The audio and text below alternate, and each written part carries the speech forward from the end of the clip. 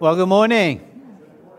It is so good seeing all of you guys. Welcome to Forest Park. If you have your Bibles, let's go ahead and turn to Genesis. We're going to be in Genesis chapter 5. And let's pray and ask the Lord to teach us and to reveal to us marvelous things in His Word. Lord, thank you so much for today. Thank you for your incredible mercy and grace that you have lavished upon us. Thank you for your faithfulness and promising a seed. He will destroy our enemy, and certainly you are faithful in keeping that promise, because we know that promised seed to be Jesus, who has destroyed our enemy once and for all. And that is our hope, Lord.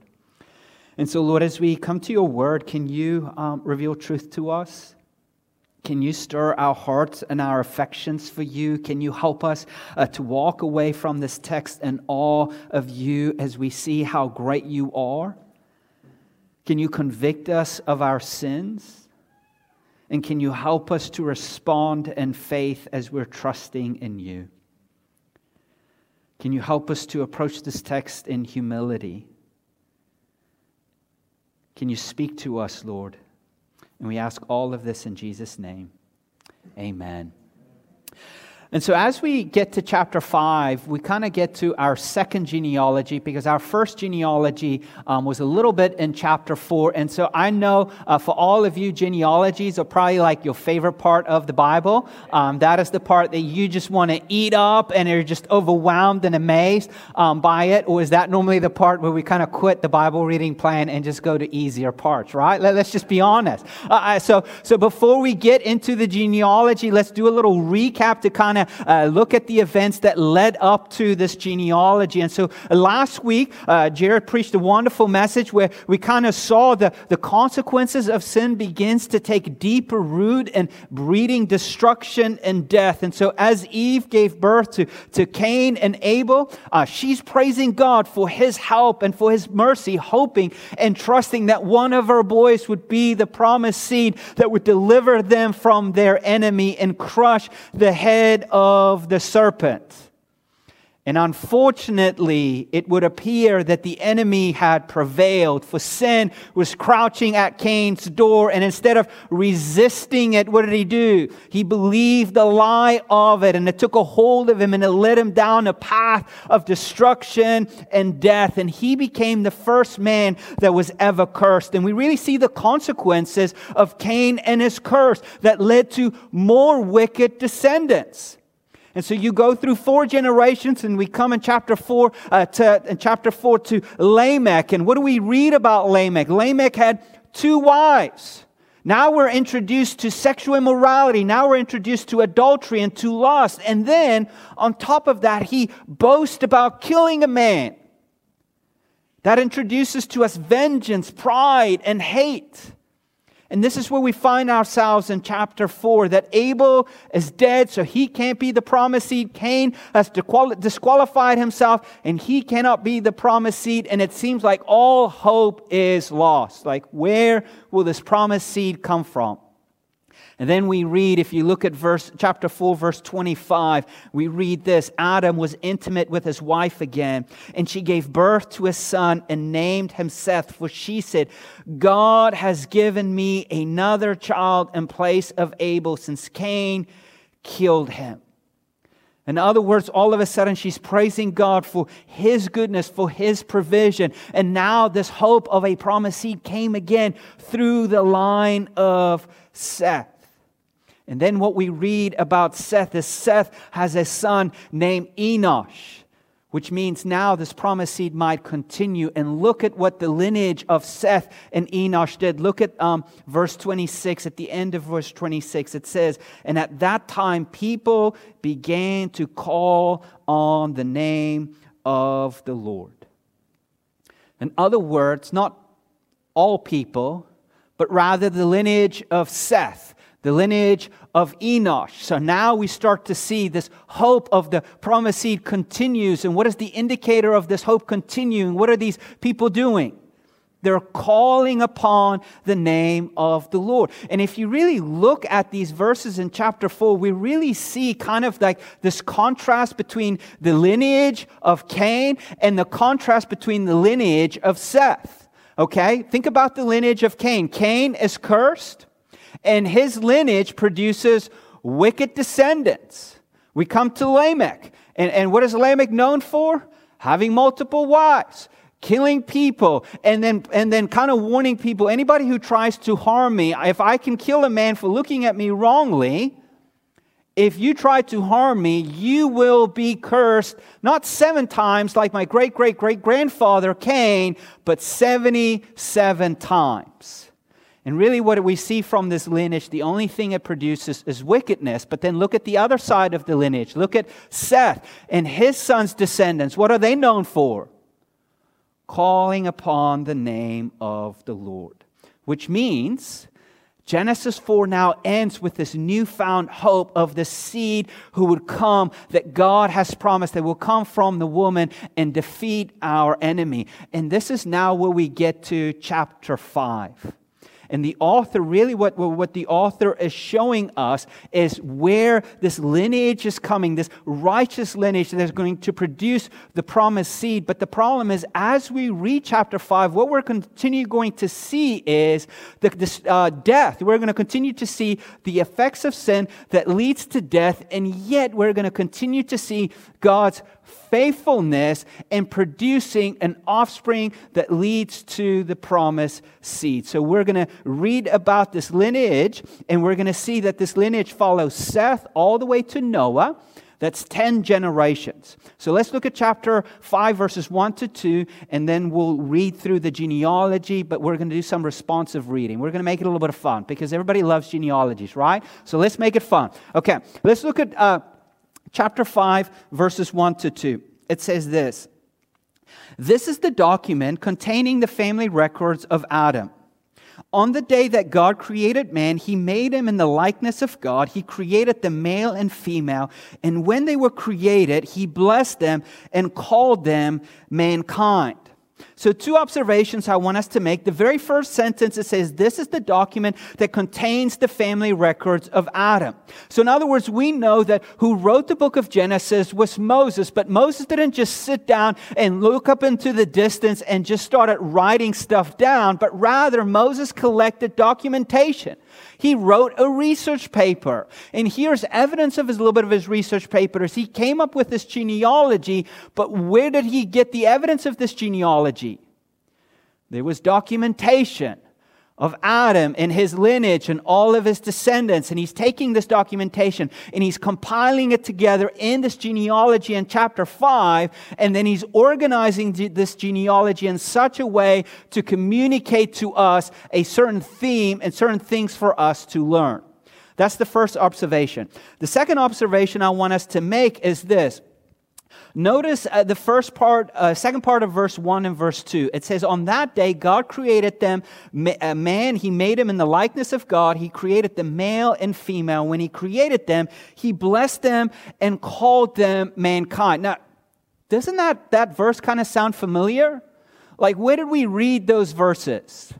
Chapter 1, and then reiterated in chapter 2. Why is he repeating this? Because here's what happened. We read about those things. God created man in His image and His likeness.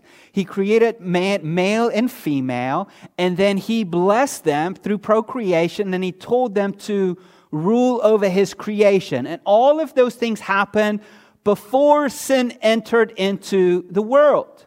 Now we're thinking to ourselves, if sin has entered into the world, and if sin has taken over God's creation, and then taken His good and beautiful creation, and in a sense have distorted it, what would the impact be of sin when it comes to man bearing His image and being made in His likeness and being made male and female and continue with the blessing of procreation? Will that be impacted? And in a sense, by us reading those verses again, what's the author telling us? Yes and no.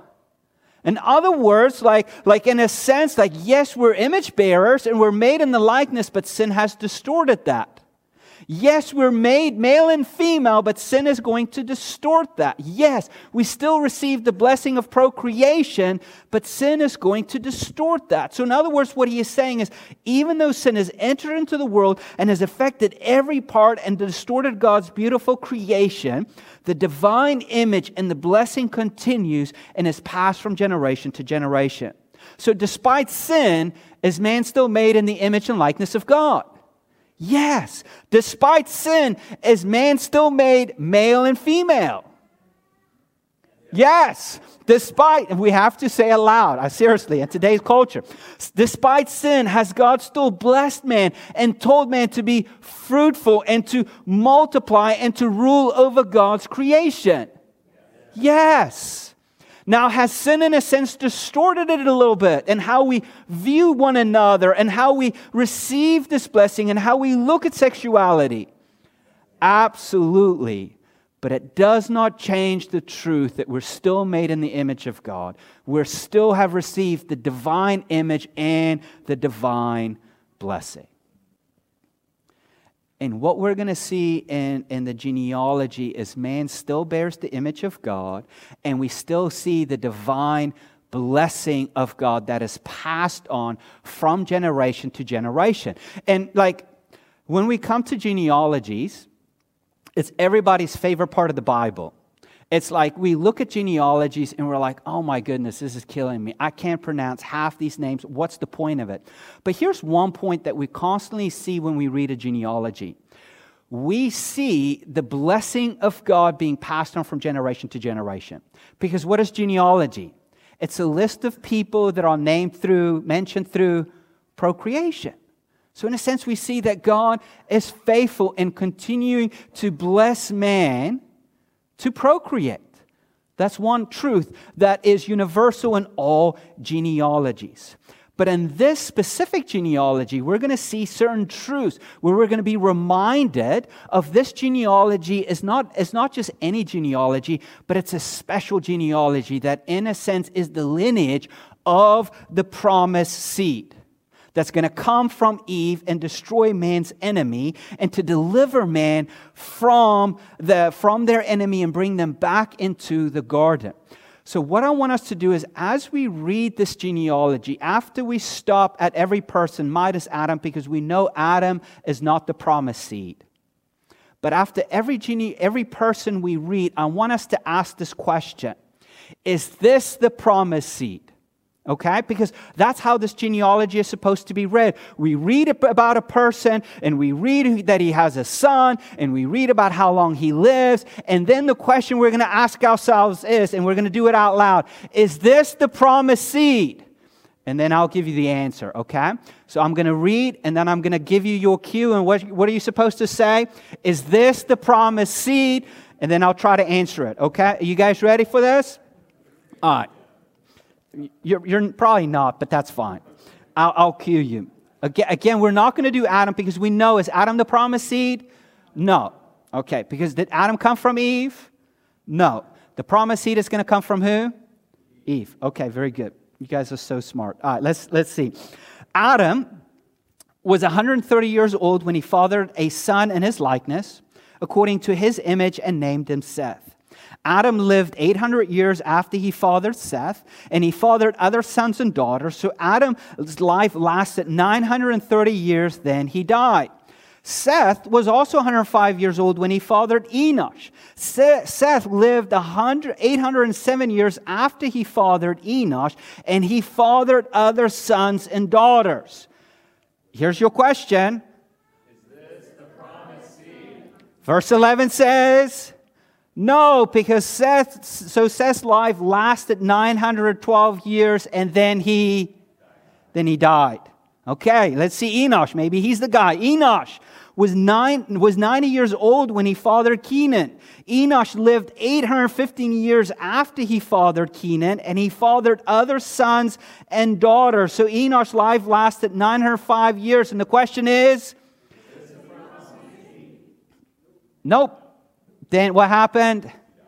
Then he died. Kenan was 70 years old when he fathered Mahalalel. Kenan lived 840 years after he fathered Mahalalel, and he fathered other sons and daughters. So Kenan's life lasted 910 years.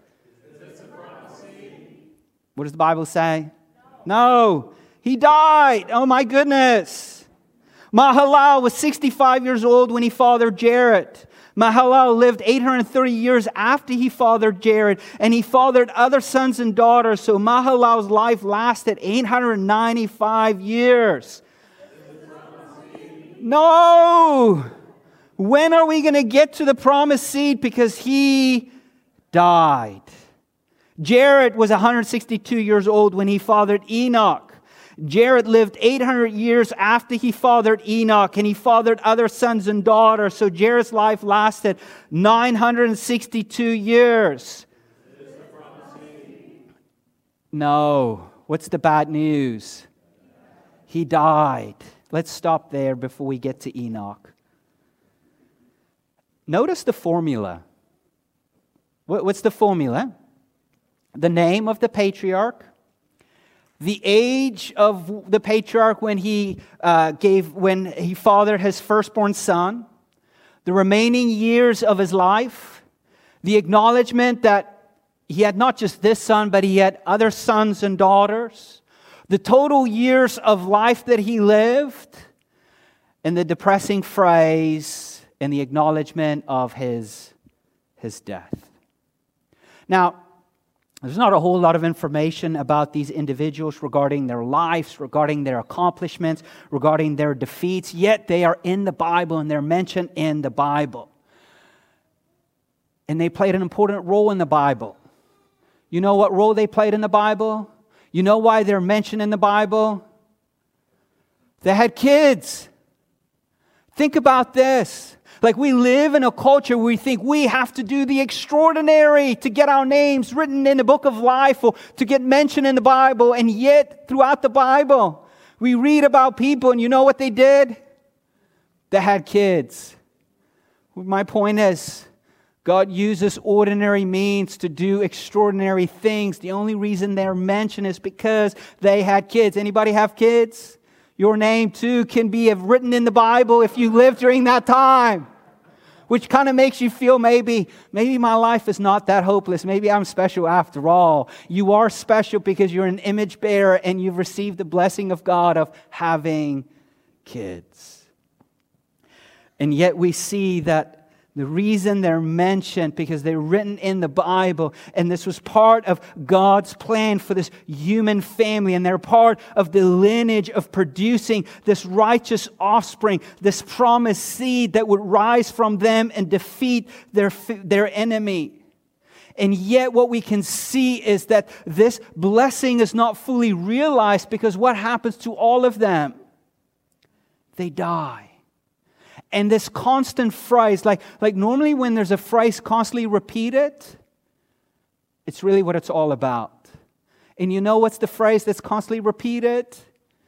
And then he died. And really what the phrase shows us, it proves the reality of God's warning. What did God tell Adam and Eve? That if you eat of this fruit, you will surely die. And now we see the outworking of God's punishment imposed for their sinful rebellion. Their lives end with death. And it seems like death has the last say in all of their lives. And Paul even tells us, quickly turn to Romans chapter 5. Paul tells us in Romans chapter 5, verse 21.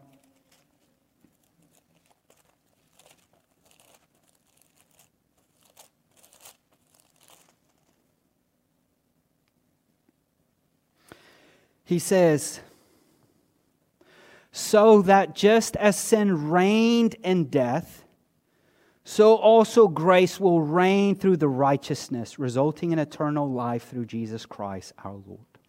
The phrase I want us to focus in on is this: sin reigned in death. In other words, how do we know that sin continues to reign? People die. It continues to reign because people die. And what do we see in everyone in this genealogy? They die, except one. Will get to him, okay?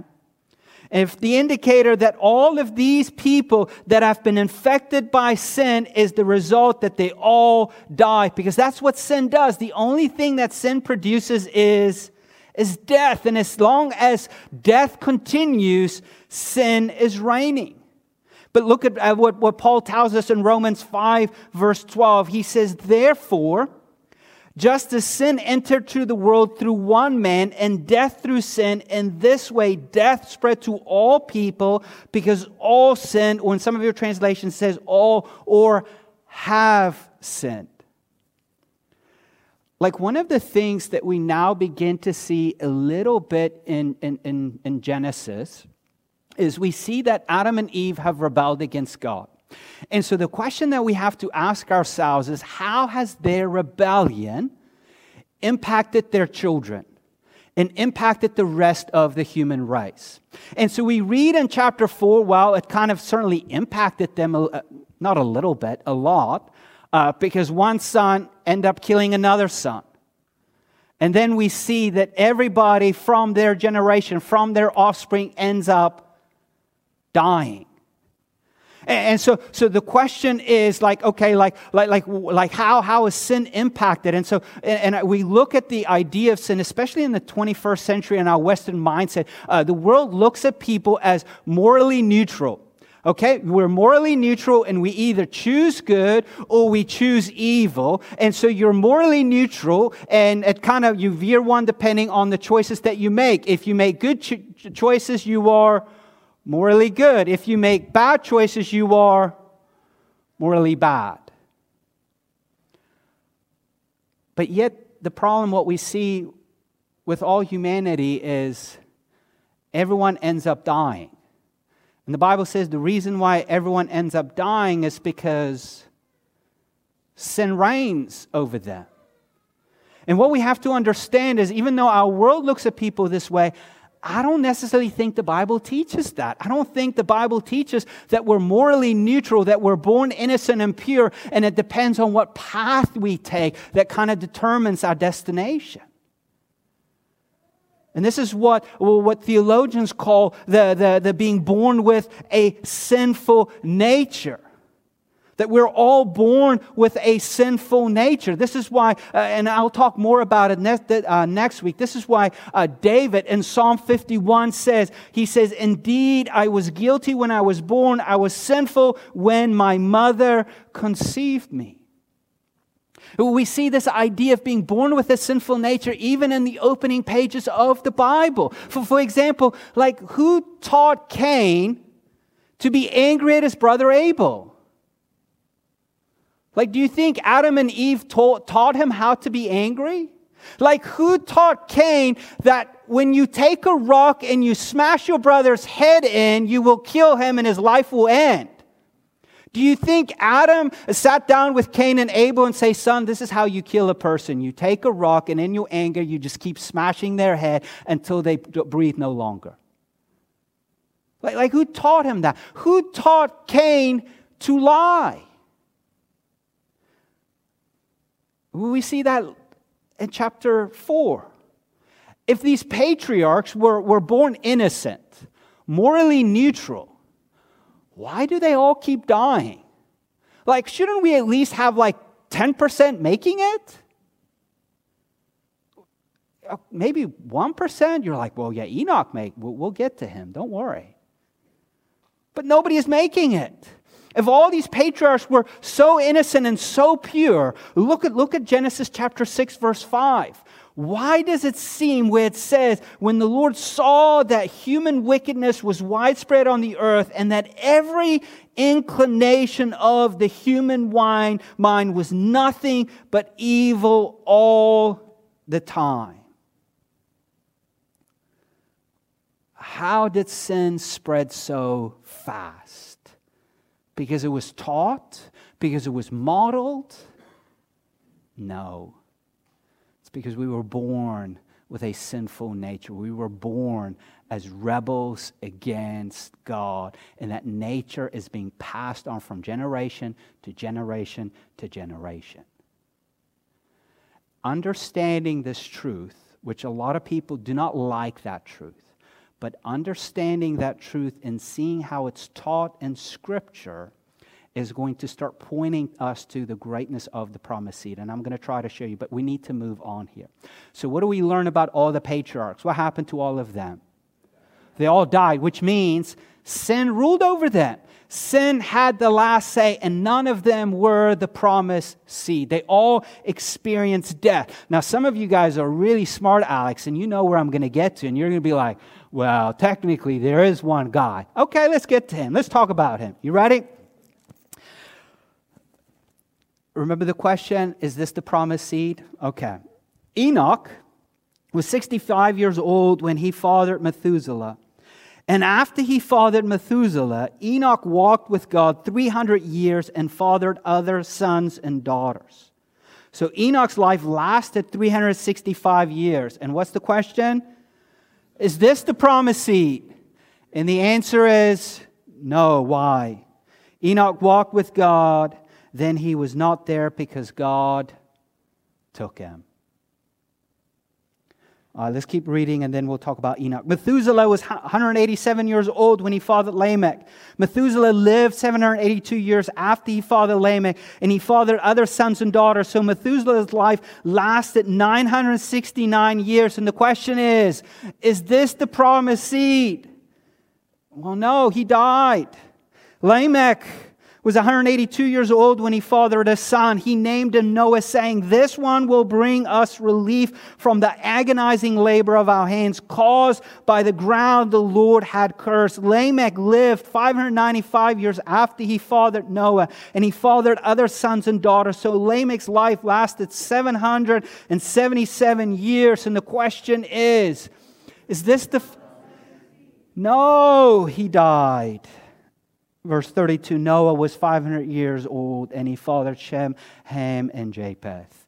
And the genealogy is to be continued, because the question we ask with Noah is this the promised seed?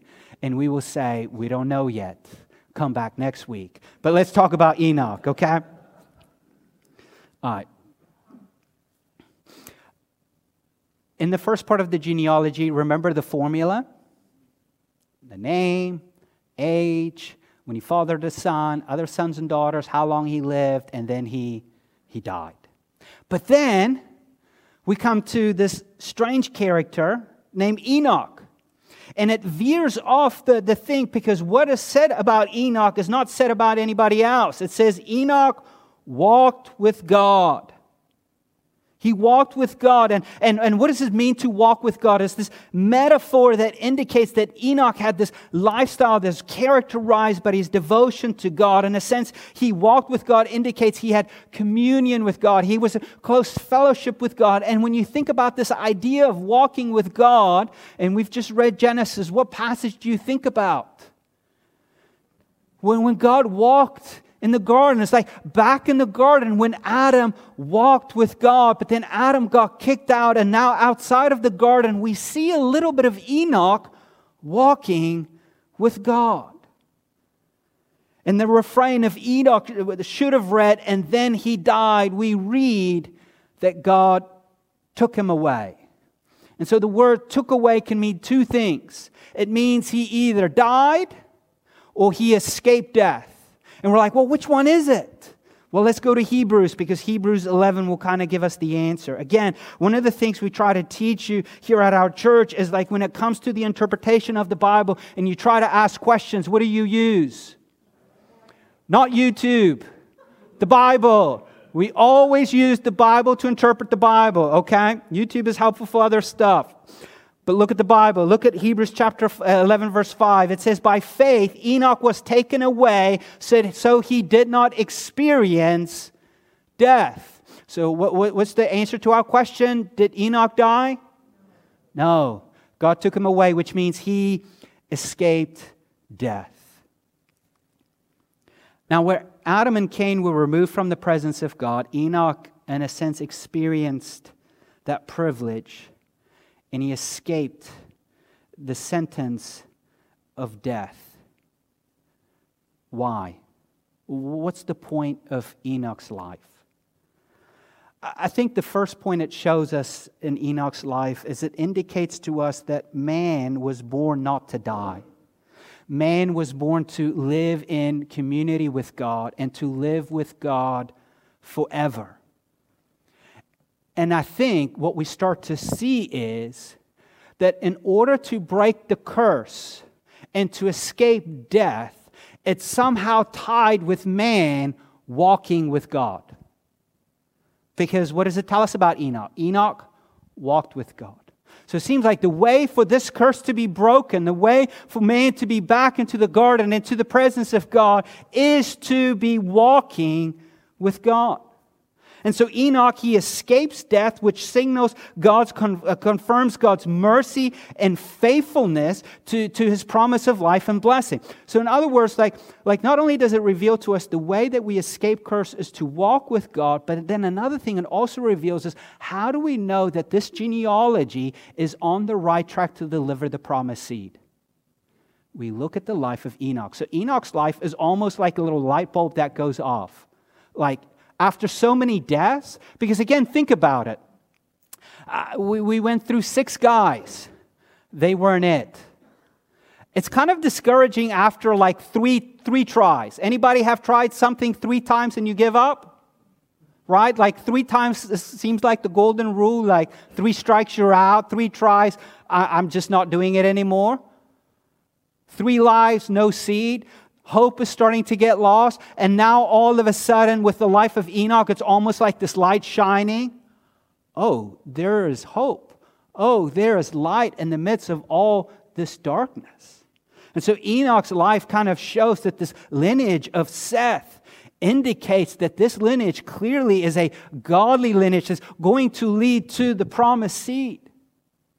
And where Enoch is saved from the curse of sin, the question is, well, why was he saved? Because he was such a righteous man? Because he was such a good man? Like, what made him different? No, I think the author of Hebrews recognized that Enoch's godliness was rooted in a remarkable faith in God. Look at the rest of Hebrews chapter 11, verse 5. It says, he was not to be found because God took him away. For before he was taken away, he was approved as one who pleased God. So in other words, the reason was why he was taken away because he was pleasing God. So which leads to the next question. How did he please God? Look at verse 6. Now without faith, it's impossible to please God, since the one who draws near to him must believe that he exists and that he rewards those who seek him. In other words, Enoch walked with God and pleased God because he displayed faith in God. More than likely, Enoch's life, as he saw all the destruction and all the death surrounding him, and he looks at the ground that's being cursed, and we even see Lamech who utters, like, maybe my son Noah is going to provide us some rest and some comfort from the ground that the Lord has cursed. Maybe Enoch in his walk with the Lord is trusting the Lord. Lord, are you going to provide the promised seed? Lord, are you going to deliver us from the curse we found ourselves in? Because this life stinks. And he was so dependent on God, so much trusting that God in His mercy took him away. And the question is, well, why? If God took him away, then that means probably he did not sin. And my answer would have been, if he did not sin, then certainly he should have been the promised seed, but he was not the promised seed. Why? God took him away.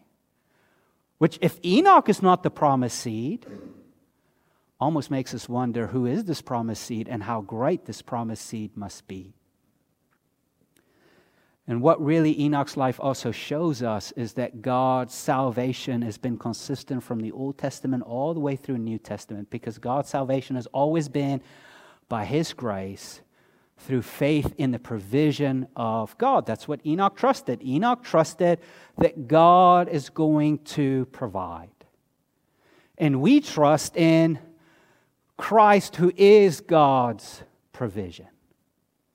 Let's move on from Enoch. Look at Methuselah. Well, we all know he's the oldest man in the Bible, and we're like, oh man, he's the oldest. Well, certainly it shows us little righteousness. Methuselah, in a sense, walked with God. His lifespan was longer. And then we come to Lamech. And Lamech, he doesn't have the same formula. Look at what Lamech cries out in verse 28.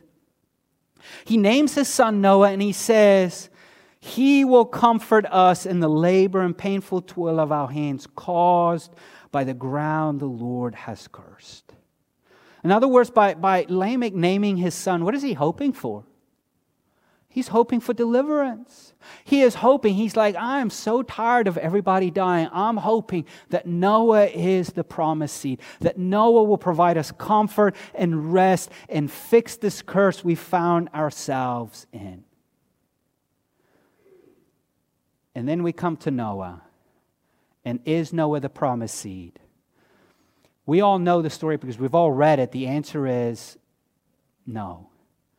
But something happens different to Noah. Noah, in a sense, becomes like a new Adam because God destroys everything. And now there's only one genealogy, and it comes from Noah, but he has 3 sons. And which one would it be? Ham, Shem, or Japheth? Let's stop here. Okay. Let's do application here. What are 3 truths we can learn from this genealogy? I think the first truth, I have to make 3 points, okay? So just every good pastor makes 3 points. Here's my first point. If you're taking notes, I think the first thing we see in this genealogy is we see God's sovereign grace. We see God's sovereign grace. And this is what I mean by His sovereign grace. And we start to see whispers of it in this text.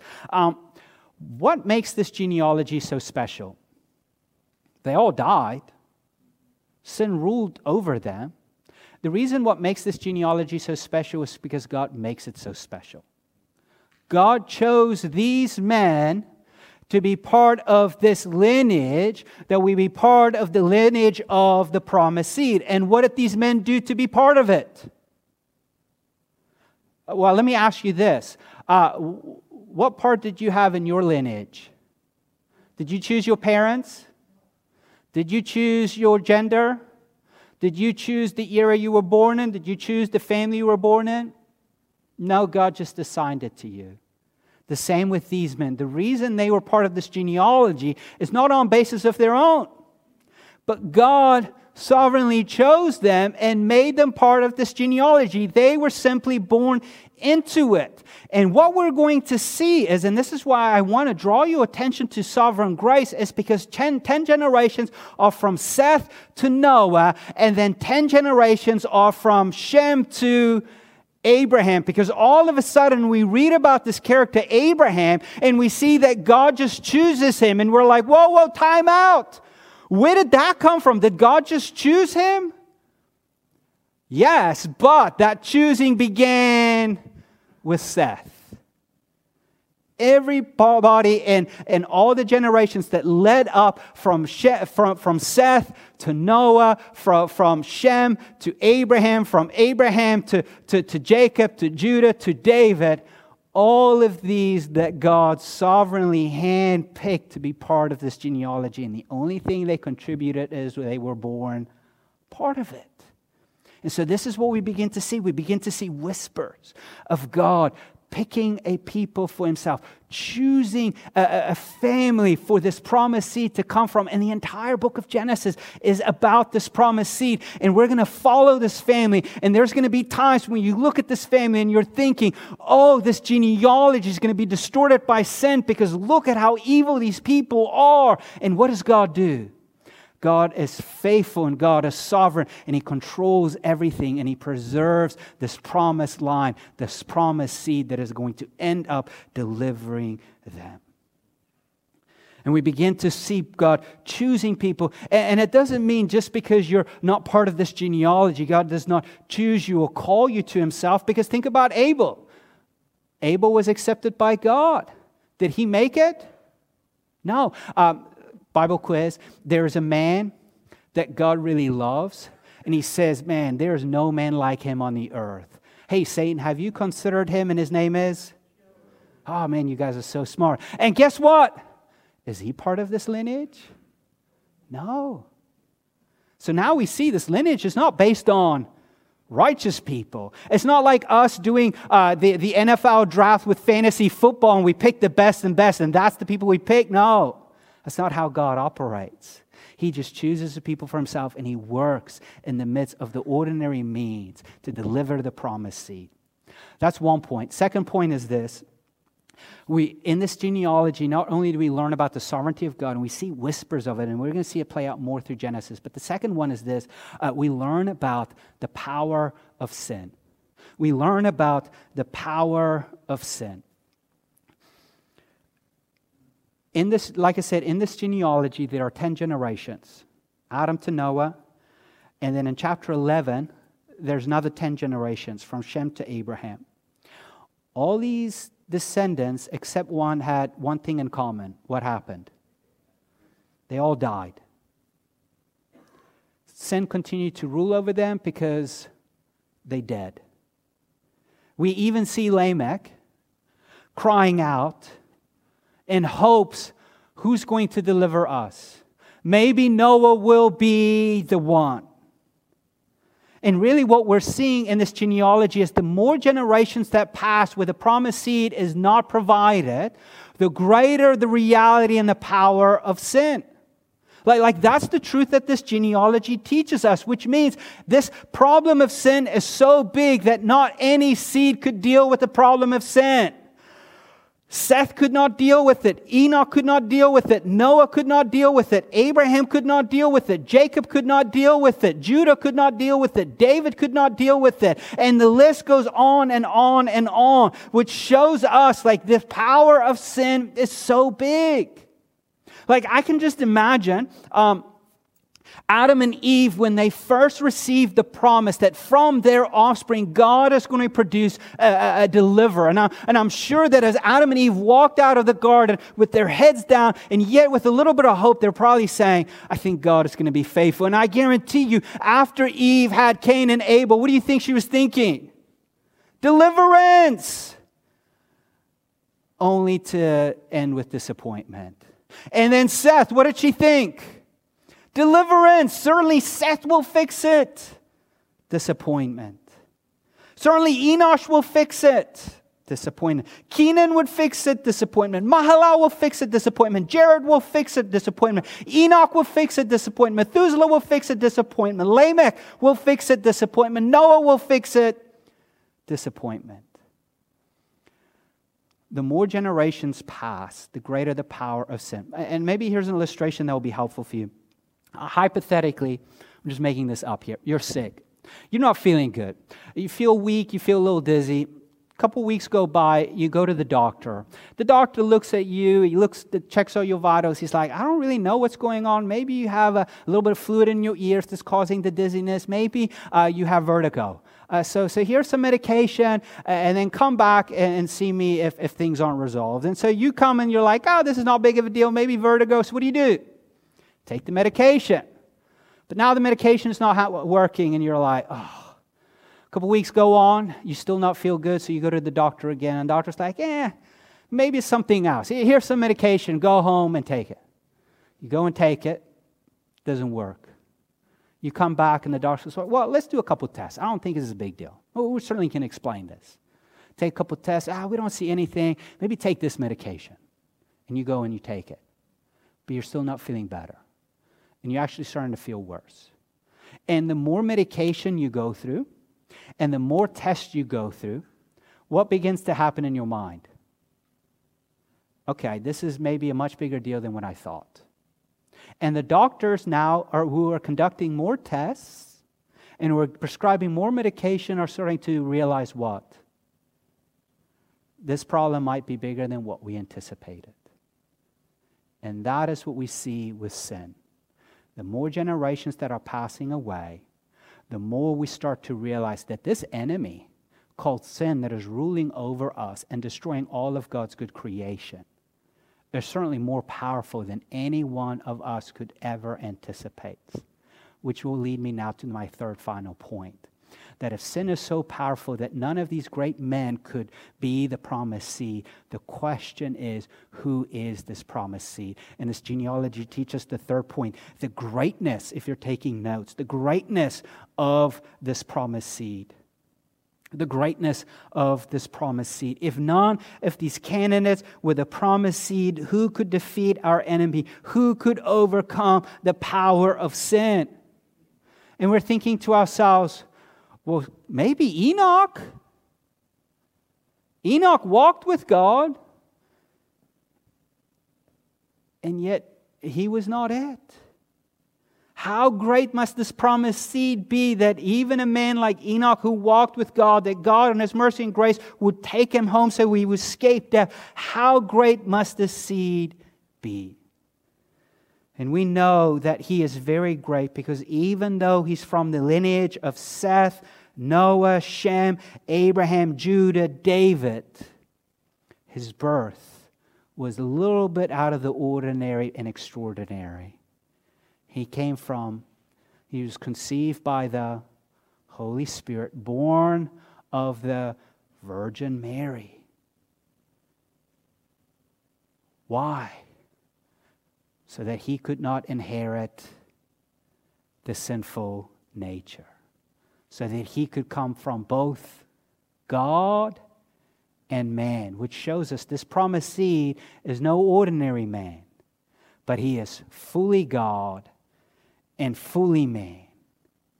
He would be able to live a sinless life in a sinful world, facing every temptation known to man, and yet not sin. But he would also die a sinner's death. And through his life and his death, he would defeat our enemy and set us free from the bondages and the penalty of sin. He would satisfy God's wrath by paying the penalty that God demands because of sin. And he would release us from the bondages of sin by offering us forgiveness and removing sin's guilty stain and giving us life. And I know what some of you are thinking, well, Neil, if Jesus died, how could he be the promised seed? And you all know the answer. How do we know he's the promised seed? Because death did not have the final say. Because he was resurrected from the dead. This is how great this promised seed had to be. Because the power of sin was so great. And for all those in Christ, what does he offer? Eternal life, resurrection life, which means sin no longer rules over us. Even though we will die, we know death will not be the final word because we all will be resurrected. We have died with Christ, we've been buried with Christ, and we are raised with Christ. This is what Lamech was longing for when he cried out. This is what the entire people throughout the Bible longed for when they cried out. And this is what we get to experience and what we get to see when we cry out. How much longer? We know that he has provided deliverance, and we trust that he's coming back to make all things new. Let me pray for us. Lord, we thank you for your incredible mercy and grace. Lord, none of us could ever fathom the greatness and the power of sin and the hold and the destruction it would have over us. For certainly all we know is sin. We don't know anything else. And yet you, Lord, and your sovereign grace came, and you promised a seed who will come and deliver us. And despite sin, continue to take hold of every part of creation, even the family that you have chosen. You remain faithful in keeping your promise. And you provided a deliverer, one that would be fully God and be fully man, who would live a life we could not live and died a death we were all supposed to die, who would be one who could satisfy your wrath, pay the penalty for sins once and for all, and now could serve as a mediator. One who represents God and one who represents us, because Jesus, you are fully God and fully man. And this life is made available to us through faith. It's not something that we can accomplish. It's not something that we can achieve. It's something that you have freely given to us, and we simply receive it by faith. And Lord, I pray, can you help us to receive this gift that you've given us of life, this promise that you've provided for us of eternal resurrected life. May we receive this by faith as we cling to your Son, Jesus, as we cling to the provision that you have made for us through your Son on the cross. And help us to never forget the greatness of this promised seed. As we continue to pray, have you received the greatness of this promised seed? Have you trusted in Jesus as your Lord and Savior? Or were you thinking that you can deliver yourself? I just want to give you a moment to ask that question and in faith to respond if you need to respond.